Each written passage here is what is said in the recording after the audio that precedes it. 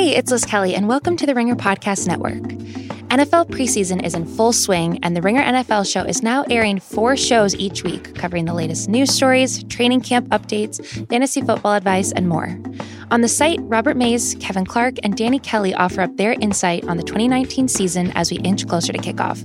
You can read their pieces on theringer.com, and you can listen and subscribe to the Ringer NFL show on Apple, Spotify, or wherever you get your podcasts.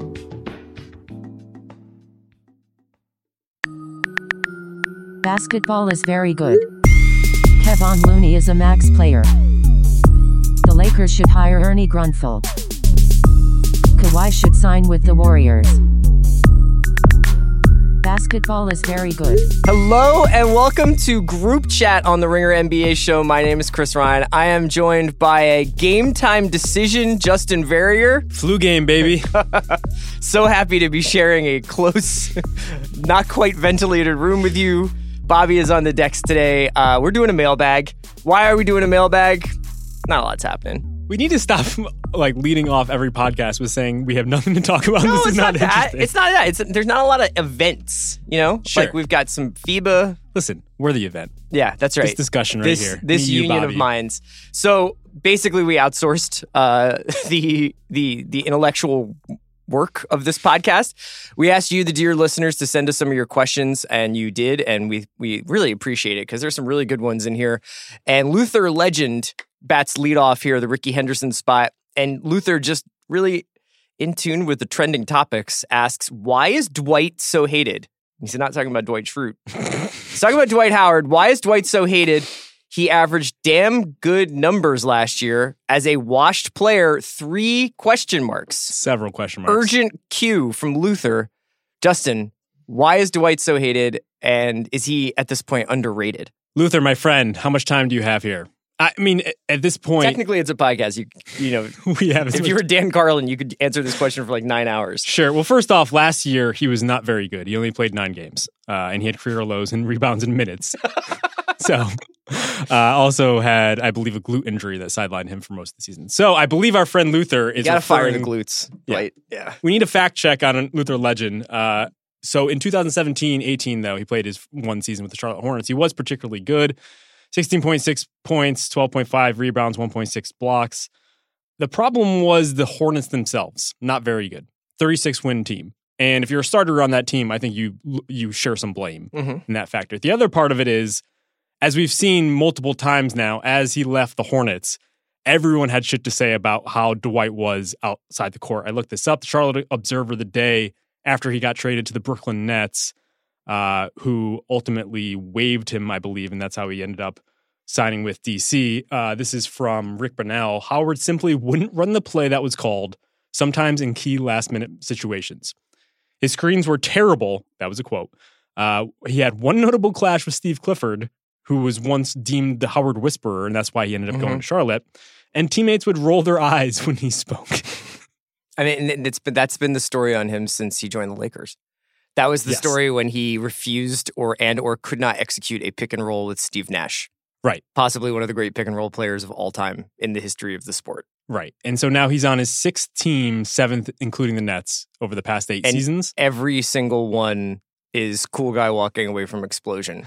Right. It's like a guy leaving and everybody is just like giving him the middle finger and saying good riddance and like, what can we do to get him out of here? I have no problem with Dwight as a player. Ultimately, he's obviously like got more in the tank than like Greg Monroe. You know, I mean, he could offer a basketball team probably more than a lot of guys who have gigs right now. When healthy, which is a big part of it too. But he's not going to be a focal point. He might not even be a starter at this point, except on the Lakers, who are in such a dire need of a big man, which is why Luther's asking this question. And he has basically a ticking clock coming along with him as soon as he hits a locker room. And by the time he gets excommunicated, nobody wants anything to do with him. So at this point, it's just almost entirely off the court. You know? Yeah, I mean, he's clashed with pretty much every star that Harden, he's been on. Harden, Kobe. Notoriously easy guys to get along with. That's true, but there also was that situation with Stan Van Gundy where the infamous Diet Pepsi situation where he left him hanging. Well, actually, Stan left Dwight hanging, but Dwight kind of set himself up for that. There's the whole story about the candy on the plane, and that's why he changed his mind in order to opt into his contract. Have you not heard this? This is the Skittles thing? Sort of. It's Dwight was on the verge of getting traded to the Nets. It seemed like a done deal. This is when Brooklyn was still trying to form itself. Oh, yeah. Deron This Williams. is the Orlando thing. Yeah. And he was on the plane, I believe, coming back from San Antonio. This is a JJ Redick story. And everyone was like basically saying the goodbyes and all this stuff. And he was basically like, you know what? I'm coming back. This is too much fun. And he rationalized it later on, I believe, at a press conference saying like, the organization just knows him. They know like what favorite candies I have, and they put them on the plane. Ultimately, he got traded a few months later to the Lakers, even though he opted in for another season. The funny thing is that like I wonder whether the guys on that plane had to like call Rick Bonnell or whoever the Rick Bonnell was for Orlando at the time and be like, hey, you know that tell-all that I just gave you like about sources say Howard was, can we just dial that back a little bit, my man? Right. Make sure I get you on the flip side. I mean, he's basically like the Millhouse of the NBA. Uh-huh. Everyone just like wants to kick at him. And I just get the sense that he's like a total dweeb and just not the type of like good locker room presence that you want around. Let's talk a little bit about Brennan Morse's question, which is which non-all-NBA players, given a Harden 2018, Westbrook 2016 usage rate, do you think could possibly produce similar statistics? It's a good question. So The idea basically being if you took player X, non-all-NBA player X, and gave them the kind of opportunities that Harden had last season or 2 seasons ago with the Rockets, and that Westbrook clearly had when he went hero ball in the post-Durant Thunder, who could produce similar statistical numbers? And I've always kind of been fascinated with this idea that, like, if you're in the NBA, you're, like, in this upper echelon of basketball player on the planet, and how much of it is based on context and opportunity. You know, and how much of it is based on, hey, this guy's number 1 draft pick, or this guy's a lottery pick, or this guy was somebody we traded for. So we're going to orient the offense around this person. And what changes from Bradley Beal being Bradley Beal versus being, I don't know, like Reggie Bullock. You know, like not that they're like the same age or anything like that, but like how many more opportunities, what happened differently for Bradley Beal that didn't happen for 5 or 6 or 20 other guys? Yeah, I think this is basically the previous generation, or perhaps the previous generation before that one, where it was like the Jerry Stackhouses of the world would just go for 30 every game because they were given just this. It's when basketball was basketball. Right. So Allen Iverson ruled the world. I misread this question. I thought it was just all players, not all NBA players, because I do think that something has changed significantly where like the emphasis on efficiency is just so widespread now. I don't know if someone as inefficient could be allotted that same opportunity. Even Harden, who isn't a particularly efficient player in a vacuum, if you just look at his raw shooting numbers, he does a lot of different things that get easy buckets, the threes, the layups, which are effective field goal percentages, why it's so high. So if we're not including all NBA players, or if we are including all NBA players, if we're talking about 2018-19 Harden, I said Steph, just because he's the guy who, even when he won his second MVP and he led the league in scoring, still only had a 30 usage rate.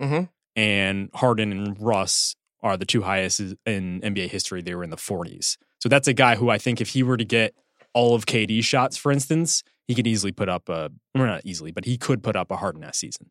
I was trying to figure this out. I mean, Klay didn't make an All-NBA team last year, I don't believe. And I was wondering whether or not if he was the Magic's offense, you know, if he was some team like that, if he was like the Kings offense, could he do that?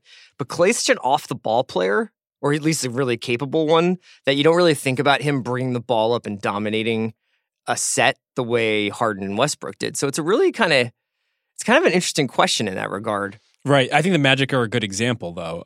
If like this was possible, if you could just give any NBA player just more shots, could they put up these numbers at the expense of the entire team? Sure, but like Terrence Ross, for instance, is a scorer, and yet he wouldn't put up those numbers even when given the opportunity. Yeah, it's an interesting. So, do you have like a final answer then? Well, I think the Russ one is easier to predict, just because if we're saying triple doubles was the big factor with there. I guess high points and triple doubles.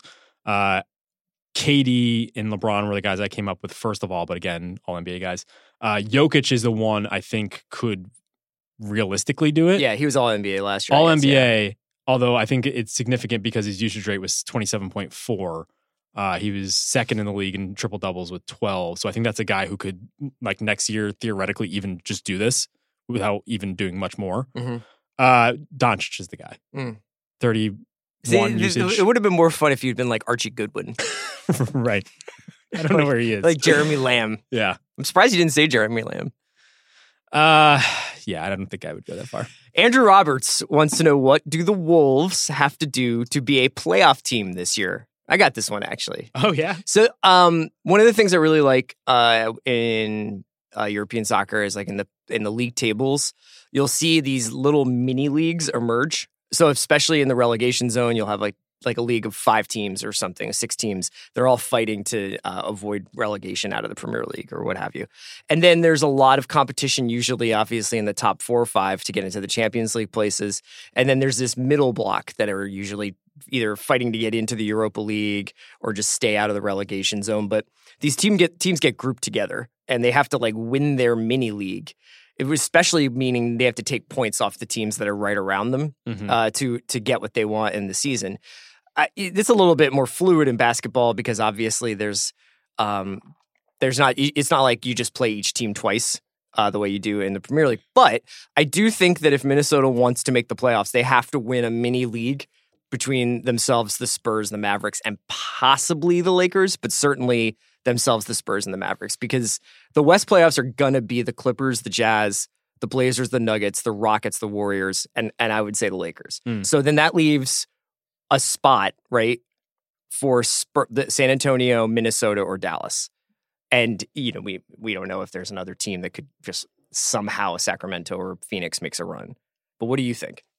So I don't think they're as far off than people might think. So Kevin Pelton did his projections for the season, and he had him 10th with a 32% chance of making the playoffs, which is pretty healthy. And I think you hit it there. I think there is a possibility where injuries happen and all of a sudden they vault over some of these teams that we expect to be there. I think 2 big factors need to happen, though. One, Robert Covington needs to be healthy. Yeah, I was going to say that, yeah.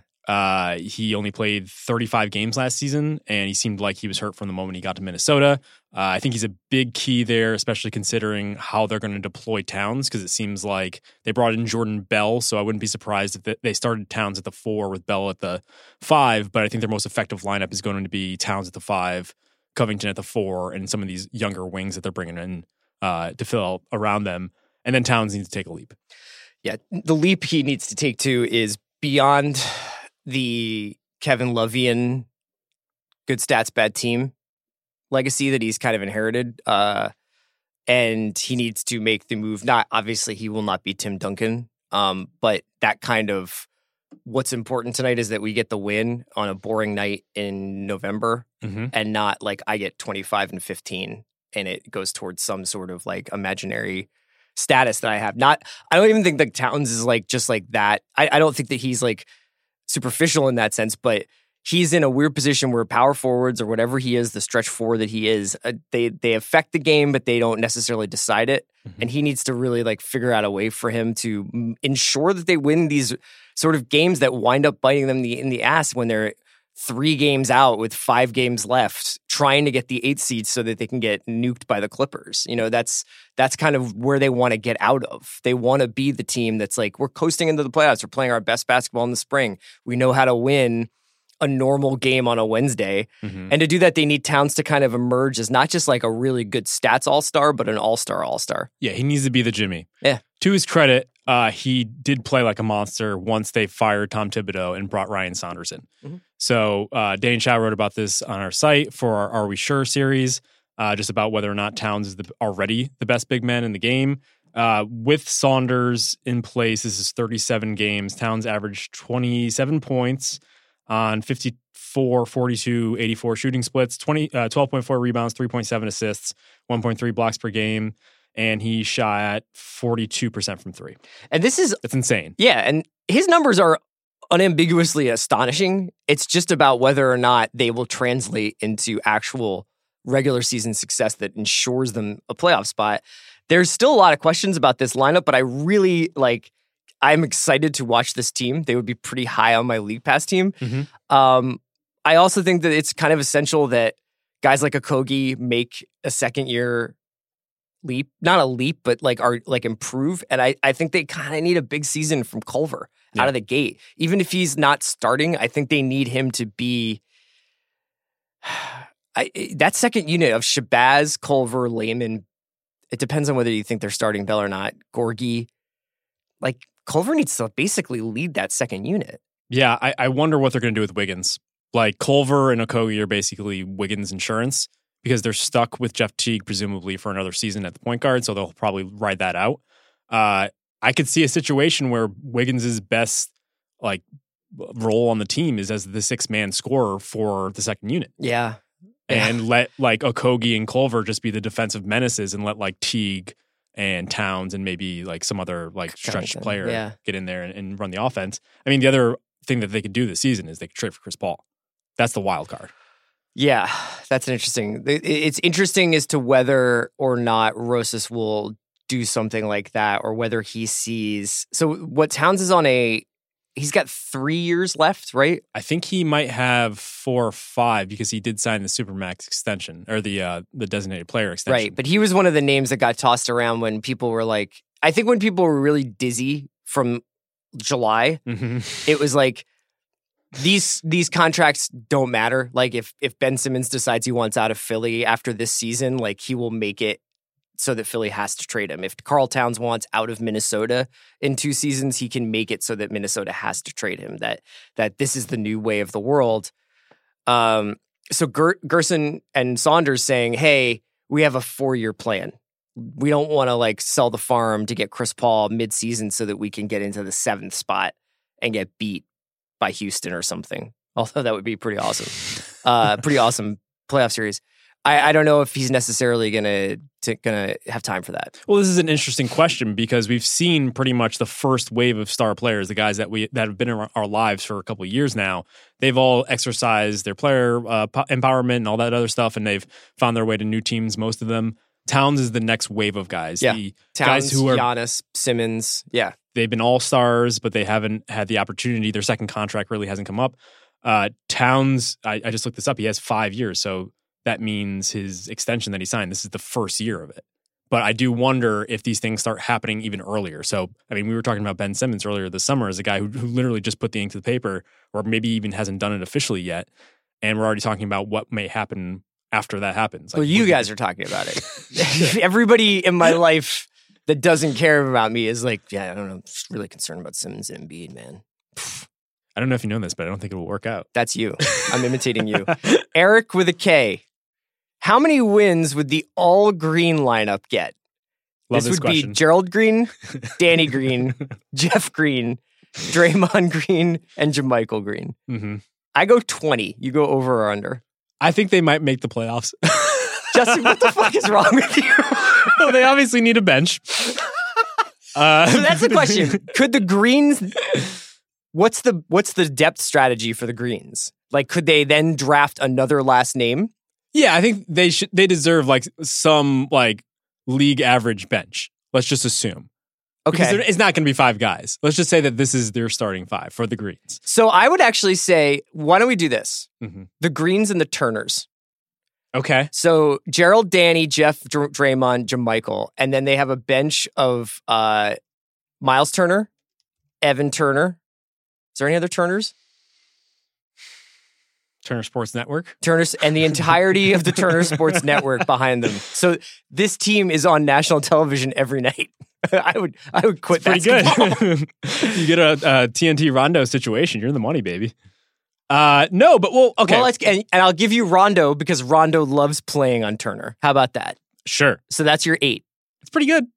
They don't have a point guard still. I think they win 20 games. Well, here's the thing. No, they have Rondo because Rondo gets to play on Turner. I even think the Greens only lineup has enough playmaking in order to get by.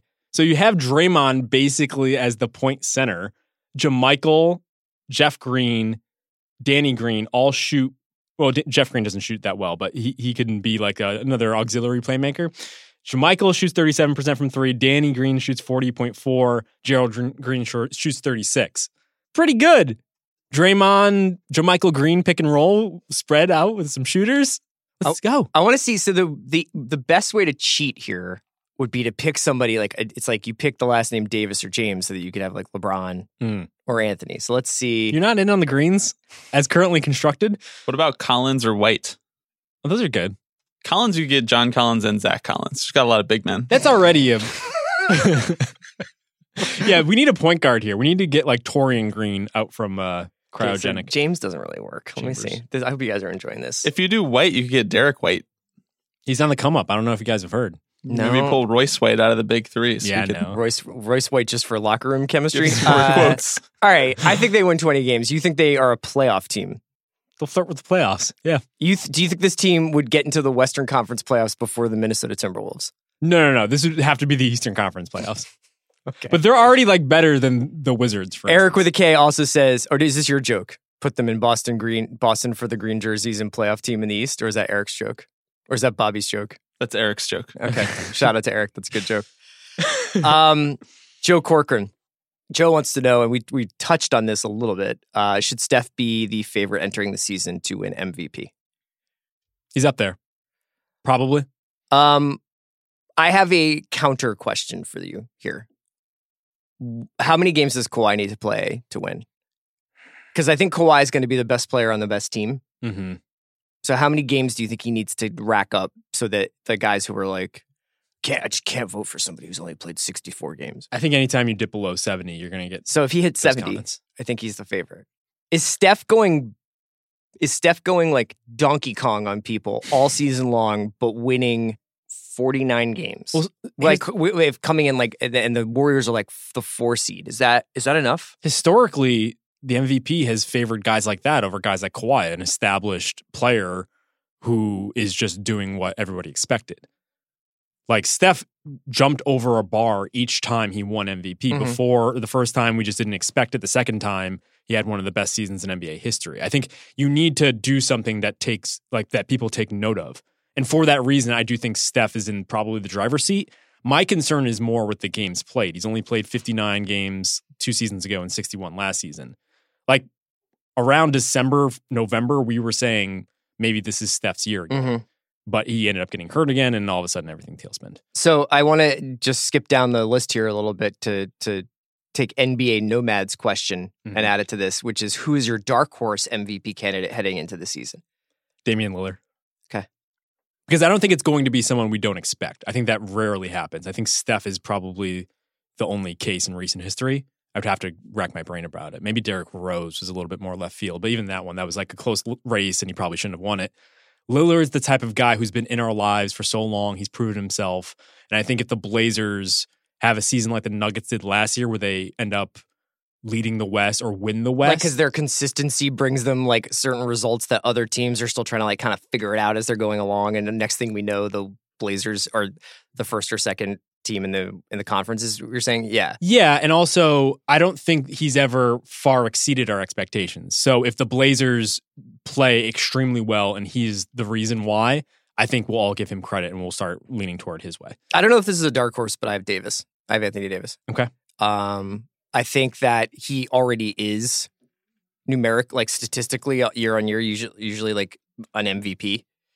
I think being in Los Angeles, I think being on national television a lot, I think playing with James, and I think if he stays healthy, he's going to put up absurd numbers.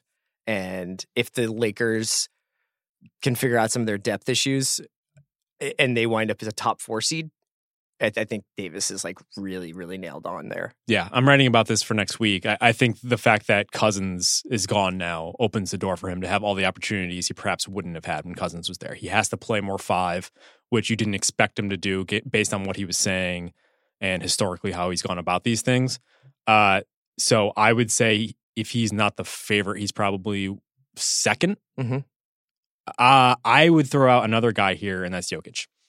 I think as I referenced earlier, I think there's just like a lot more that he could do for that offense for a team that's already good and is being projected to be good again. And I think if you just gave him, or he occupied like a few more possessions and he just didn't follow as much and he kind of proved himself in the playoffs that he can be, when locked in, a better defensive player, I think all of a sudden, like the Nuggets win the West, he's the guy. So I guess another thing in favor of Jokic, in favor of Harden, in favor of Giannis, and in favor of Steph is we have not had an MVP who's playing on a new team since the 93 Barkley season. Yep. So that's quite a bit of history. So that would rule out Kawhi, Paul George, Westbrook, obviously. Durant's not going to play. Kyrie in Brooklyn. Davis. So that's why Jokic makes a lot of sense. I haven't looked at the betting odds, but I would put a lot of money. It's also, I Jokic. guess it's kind of absurd we haven't mentioned LeBron. Because this would, hypothetically, LeBron might be looking at this as, I have Anthony Davis. This is I can't afford to say in 2 years I'll be good because I just don't know what my body's going to do. And he's probably feeling like people were getting their free shots on him last season. So if he were to do it, he would tie Karl Malone for the oldest MVP in NBA history. Okay. So at 35. So I think that's against him, but I agree. All right. So like preseason MVP, who do you think it's going to be? Steph? Or you think it's going to be Lillard? I think it's going to be Steph if he plays enough games. I know that's an annoying caveat, but I would put my money on Jokic because the odds are probably really good, and I think there's a good chance he does it. I think it's going to be Kawhi if he plays more than 70, and because I just think also like the narrative after the finals is this is the best player in the NBA, so we just have to like find somebody. He already has it. It's his to lose by not playing enough games. All right, let's go to Donald Monahan, who asks, favorite non-finals NBA playoff game, the stakes of the game, if any, and why? I don't know if this was a historical question or it was from last season. I would probably say, as boring as this is, OKC Golden State Western Conference Finals Game 6 is my favorite. Didn't love the result, but I thought that was the most entertaining game I've seen in probably this decade. Thank you to Donald for his question. We're going to take a quick break to hear from our sponsors, and we'll be right back. Today's episode of Group Chat is brought to you by NHTSA. Everyone knows about the risks of driving drunk. You could get in a crash, people could get hurt or killed. But here are some surprising statistics. Almost 29 people in the United States die every day in alcohol-impaired vehicle crashes. That's 1 every 50 minutes. Even though drunk driving fatalities have fallen by a third in the last 3 decades, drunk driving crashes still claim more than 10,000 lives each year. Drunk driving can have a big impact on your wallet, too. You could get arrested and incur huge legal expenses. You could possibly even lose your job. So what can you do to prevent drunk driving? Plan a safe ride home before you start drinking. Designate a sober driver or call a taxi. If someone you know has been drinking, take their keys and arrange for them to get a sober ride home. We all know the consequences of driving drunk, but one thing's for sure, you're wrong if you think it's no big deal. Drive sober or get pulled over.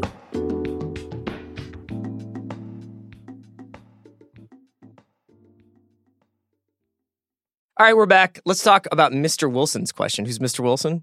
Well, he's the guy who's obsessed with power forwards because he asked, is the power forward position making a comeback with new young talent like Jared Jackson Jr., Marvin Bagley, Lauri Markkanen, John Collins, Zach Collins, Jonathan Isaac, and Domantas Sabonis? I think we're on the way back to the golden era of power forward from the aughts with KG, Rasheed, Duncan, Weber, Dirk, Jermaine O'Neal, and Amari. Jermaine O'Neal. He was pretty good. He was fine. Mr. Wilson, I would just say that the guys that you mentioned from the aughts are, many of them are champions. Many of them are all NBA players. None of the guys you have mentioned so far are that. And the power forward position is probably the position that is most in jeopardy, I think, because of this post-position basketball we play. Only in so much as, like, I don't know what the position is anymore. These guys that you're mentioning are not the same player, right? Like, you've got a silky smooth scorer like Bagley who can go outside in. You've got Markkanen, who we associate being a sharpshooter. Jonathan Isaac, who's kind of like this wild jump out of the gym guy, but can also shoot a little bit.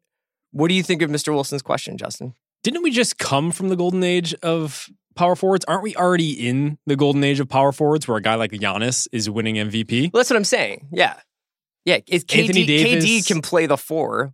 Yeah, Anthony Davis is a power forward. DeMarcus Cousins was a power forward. Anthony Davis is definitely a power forward. Right. I would argue that like that generation of unicorns is the era of power forwards. Okay. And I think what's interesting is those guys, for the most part, are two-way guys. The guys that have excelled beyond just big men who can shoot ended up having an impact on both ends of the court. I think the thing with the guys that are listed here, the Jaren Jacksons, the Bagleys, A lot of these guys are one-way players, except for Jaren Jackson, probably. The other thing that's interesting is Mr. Wilson has identified a group of guys who play largely for bad teams. So I don't know what that means. I mean, they're all young guys. Yeah, but I guess those are the guys. Jared Jackson on the Grizz, Bart Bagley on the Kings, Markkanen on the Bulls, Collins on the Hawks, Jonathan Isaac on the Magic.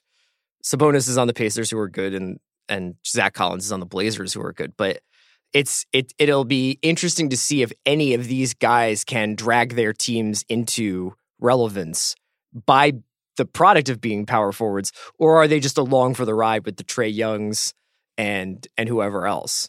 I think there's two ancillary things that are interesting about this the question. Ja Morant train goes one way, and it's leaving power forwardville. You know what I mean? Sure. Two things here, if I can. I think it's interesting that even in this era, a lot of some of the more intriguing guys in the league right now, some of the intriguing young guys, are all big men. Mm-hmm. I think it speaks to how valuable it is to have a big man who could shoot right now, which is probably why, even though in the playoffs we see guys who look mostly like wings, these guys still end up getting drafted pretty highly over the past few drafts. I think the other thing is I wonder if there's kind of a dearth of guards that nobody's really paying attention to. We really haven't, besides a few like Luka, Trae, maybe Morant. There's kind of been a drop-off, and I think you're starting to see it even in Team USA where there aren't as many frontline guys as we're used to seeing in that archetypical wing scorer Paul George mold. Sure. So you specifically mean like threes like Paul George, or do you mean even like a two? Like the guys like Malik Monk who haven't popped the way that maybe we thought they would? Even like a one or a two, or some of these scoring threes. Yeah, like Mitchell's the last really good. I think Mitchell's the last great guard to be drafted. I mean, you have guys like Murray. You have guys. I mean, De'Aaron Fox is a point guard. Yeah. There are guys, but I just don't. I think for a while the NBA was dominated by a lot of guard play, and I think all of a sudden it seems like it's swinging more toward big men. Dylan Ellen asks, if you could pick one big man in NBA history to switch onto regular season James Harden in isolation and shut him down without fouling, who would you pick and why? So my joke answer is Kevin Love, just because he shut down Steph Curry in the finals in that one play. Mm-hmm. I don't have a big man answer. I do have like a historical answer, which is I would love to see Pippen do it. Yeah. Because I think Pippen's length and savvy would be a really interesting matchup against Harden. I do think that pretty much at a certain point, nobody from the past could play with the hand check rules. Yeah, that's part. So I don't understand how Rodman would D up Harden. See, Rodman was the one I thought of after Pippen, specifically because he moved more like a bigger wing. He just had a lot of good like side to side mobility, and that's basically what you need because you're trying to stay in front of Harden without fouling. Yeah. But on the other hand, he was also prone to fouling. He was also prone to getting technical fouls. So yes. I don't know how that would end up. What do you think about like do you think that? I was gonna say like KG, like yeah, that's not bad. KG, like peak KG could maybe get out there on him. But even these guys are just like they would struggle on the perimeter right now. Yeah, I think peak KG, young KG definitely would. But you're really looking for like hip mobility, sure, and being able to move side to side and being able to drop back and just like stay with him. So I don't know. It's a tough question. Like a guy like Duncan, one of the best defenders in NBA history, but not exactly the guy you would never. You wouldn't really think of Duncan getting left out on an island 30 feet from the hoop and thinking this guy's going to pull up from here. Right. Which is the reality that we're talking about. Right. Lakers fan till death. Justin's burner.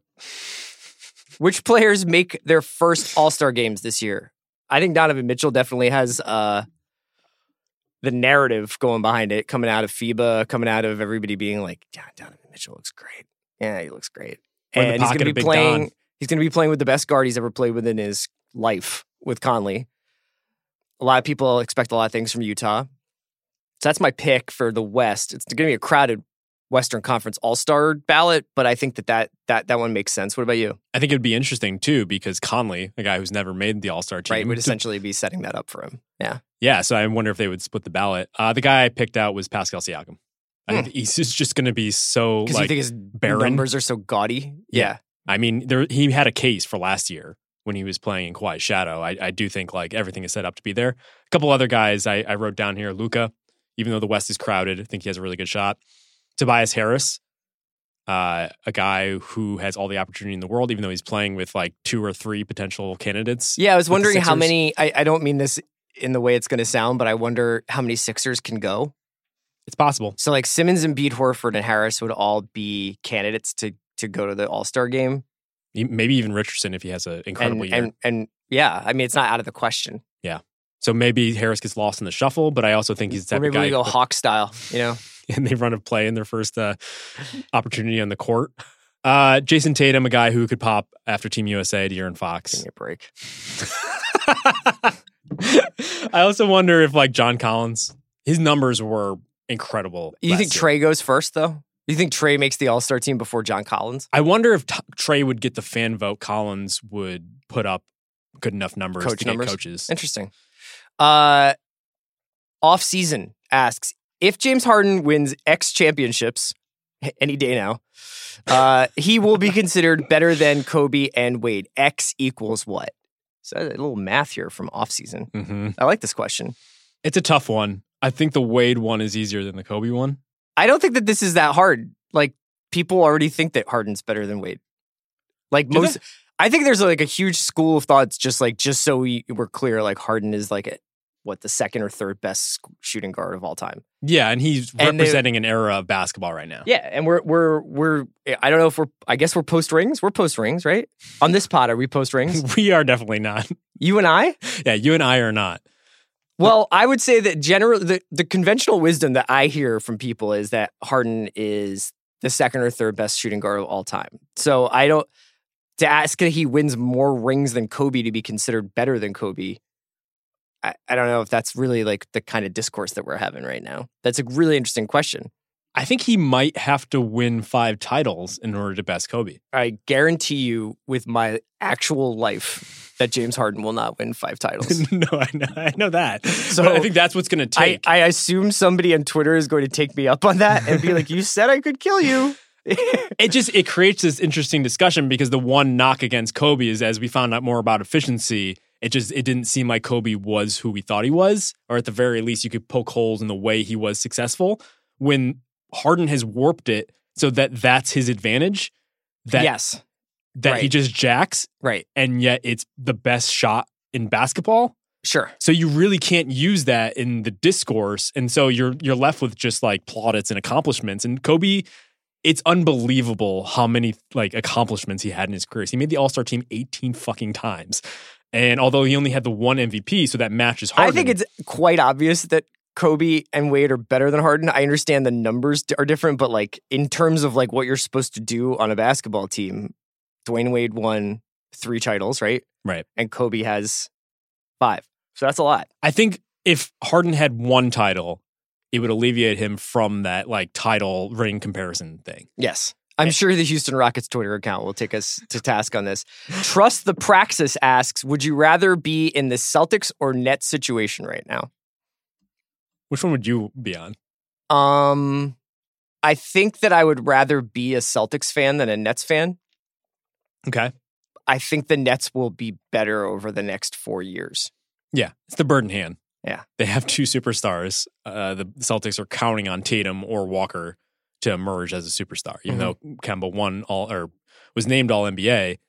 I think there's still a lot of guards I would pick over him, which like me to say. KD coming back to 85% probably makes the Nets the favorite in the East in 2021. Right? Yeah, the Nets could theoretically win 2 titles over the next 3 years. Yes. So I don't think the Celtics are even close to that. I do think what's interesting is the Celtics still loom as a team that could swing a trade. They're like one of the last teams that has the assets and the motivation in order to get a Bradley Beal. Or like, I don't know if Towns comes up or some of these other younger guys. Right. Jerf, Jerf asks, which third-year player makes the biggest leap this season? Interesting question. So these are the guys from the 17 draft? Right. So I think a guy like Fox could ultimately be the best player next season among that draft class. I think Jonathan Isaac might make the biggest leap from where he was last season. He's kind of been up and down the past 2 seasons. He had the injury, I believe it was an ankle injury, his first season that really derailed that. But last year, the Magic's defense ended up being first over the last 30 games of the season. I think he was a big part of that. If he just kind of brings more on the offensive end, shows us a little bit of stretch, a little bit more creativity with the ball, I think he could easily be like the 2 to Aaron Gordon. That's basically the case that Jonathan Tjarks made on our site on Wednesday for his arbitrage. I'm going to go Fox. Fox is good. I mean, other guys I mentioned, Derek White in honor of Bobby. Yeah. Who seems to be getting the leg up in Team USA because he plays knows for Bob. Popovich. That brings us up to Trash Buten's question. If the over-under for how many more years Popovich coaches the Spurs is 2.5, do you take the over or the under? Going under. Me too. So this season, next season, that's 2, Olympics, and I think next season he announces it's his last NBA season and that he's going to go out, win the gold in 2020. I think there are already signs. Right? Wait, no, so it would be this season.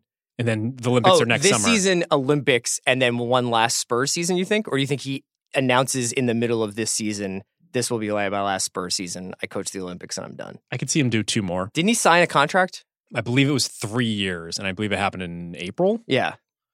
And is he like, do you think he's like I always see out my contract guy? He could be. At the very least, this was signaled as this is probably my last contract. Right. When it happened. I think there are already things in the air, though, that things are changing within the Spurs. Recently, R.C. Buford got promoted to some nebulous title. I believe it was like CEO. It's a little bit more overarching than over basketball operations. Brian Wright is now the GM there. Tim Duncan is in as an assistant coach. I think there's a lot of these like legacy things that are happening right now. Maybe setting up the next generation. He's also 70 years old. And to put into context, Jerry Sloan was 68 when he stepped away in the middle of that season. Right. Now, that was because he was sick of Deron Williams' shit. But Deron Williams made Jerry Sloan retire. What a time. Jake Maz asks, if you were starting a franchise, what under 25 point guard would you want? So I start this with a caveat. Is Luka a point guard? Yeah, is Simmons a point guard?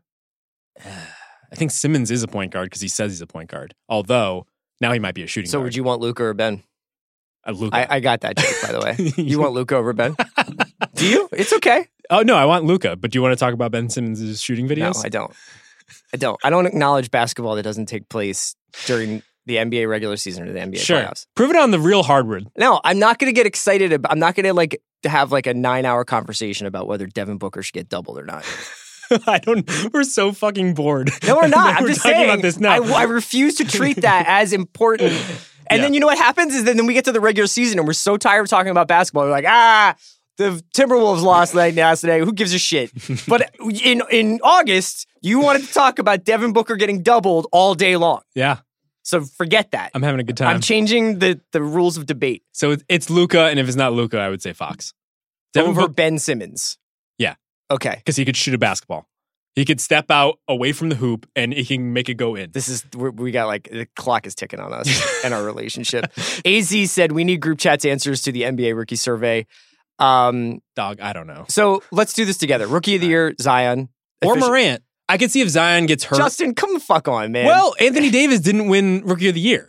Yeah, Zion Williamson will. Because he got hurt.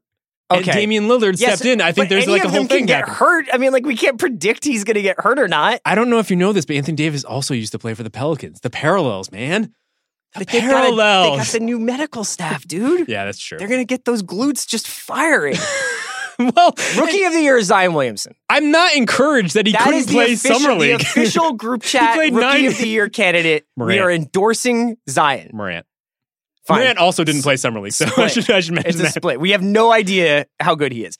Best career. Zion. Okay, Zion. Biggest steal in the draft, I'm going Brandon Clark. Oh, that's a really good one. Thanks, man. Not that I watch non-NBA regular season or playoff basketball. I'm just saying. I split it. I said Cam Reddish or Sekou Doumbouya. Most athletic, Jackson Hayes. That guy can fucking jam. That's a really good one. Bobby, am I cursing too much? No, you're cursing the perfect amount for minute 50 of the pod. Jackson Hayes, really good. Yeah. Also makes me think of Jackson Maine from Star is Born. Best shooter, I have no idea. Cam Johnson. He's 30 years old and shoots 46% from three. Best defender, Thibault. That's a really good one. I said Hunter. DeAndre. Best playmaker. Probably Morant. Okay. Last year, Pascal Siakam, this comes from Michael Nass, was relatively unknown. Do you see any player making a similar kind of jump this year? I mean, it's a pretty incredible jump that he made. I think if we look at even just the scope of all of NBA history, I think it's an outlier situation. DJ Foster wrote about the next Siakams for us a couple weeks ago, and he did it by using a benchmark in terms of, I think it was playing time, and he listed Zach Collins, D'Anthony Melton, the guy that the Grizzlies traded from the Suns in that weird trade with Josh Jackson, Harry Giles, Mitchell Robinson, OG Anunoby. I think those are all good candidates. If we really want to step outside of that and include guys that are a little bit more known, so we're already kind of like divorcing ourselves from the question a little bit, I think Miles Bridges makes sense. Of all the opportunity in the world, the Hornets, and if we're saying it's opportunity, he could step forward and become an offensive factor there. So Malik Monk's not going to get that then. I don't think so, man. Okay. It's not a good sign when you're behind Dwayne Bacon on the depth chart. Yeah. Jaylen Brown, another guy who's interesting. Rondé Hollis Jefferson, who's on kind of his like second leg of his career, trying to make something of himself in Toronto. I think he does enough on the defensive end. He's switching if he could just like put it together on the offensive end. The big wild card I have here is Davis Bertans. So he gets traded to DC. Yeah. In that weird deal. And he'll have like a lot of usage there. There you go. Right. I had a slightly less scientific criteria here. It was either sneaky second best player on a title team, which I think is very hard to predict. And of all the title contenders, I think it's not like there's no ambiguity about who the second best player is going to be on that team.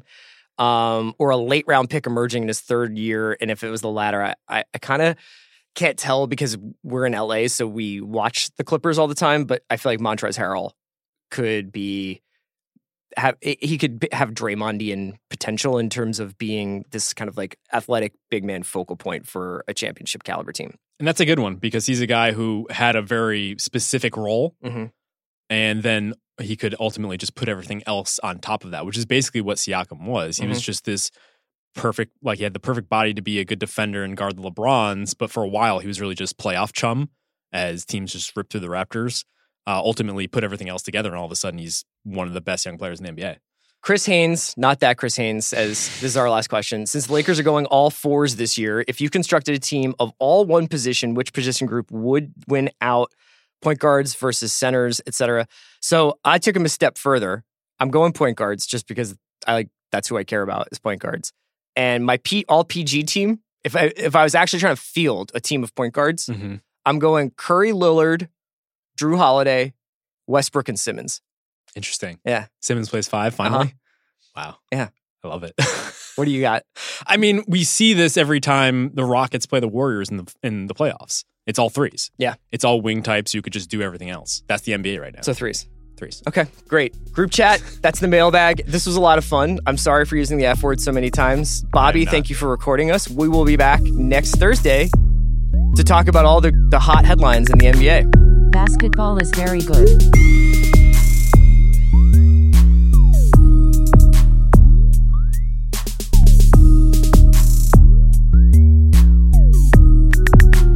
Basketball is very good.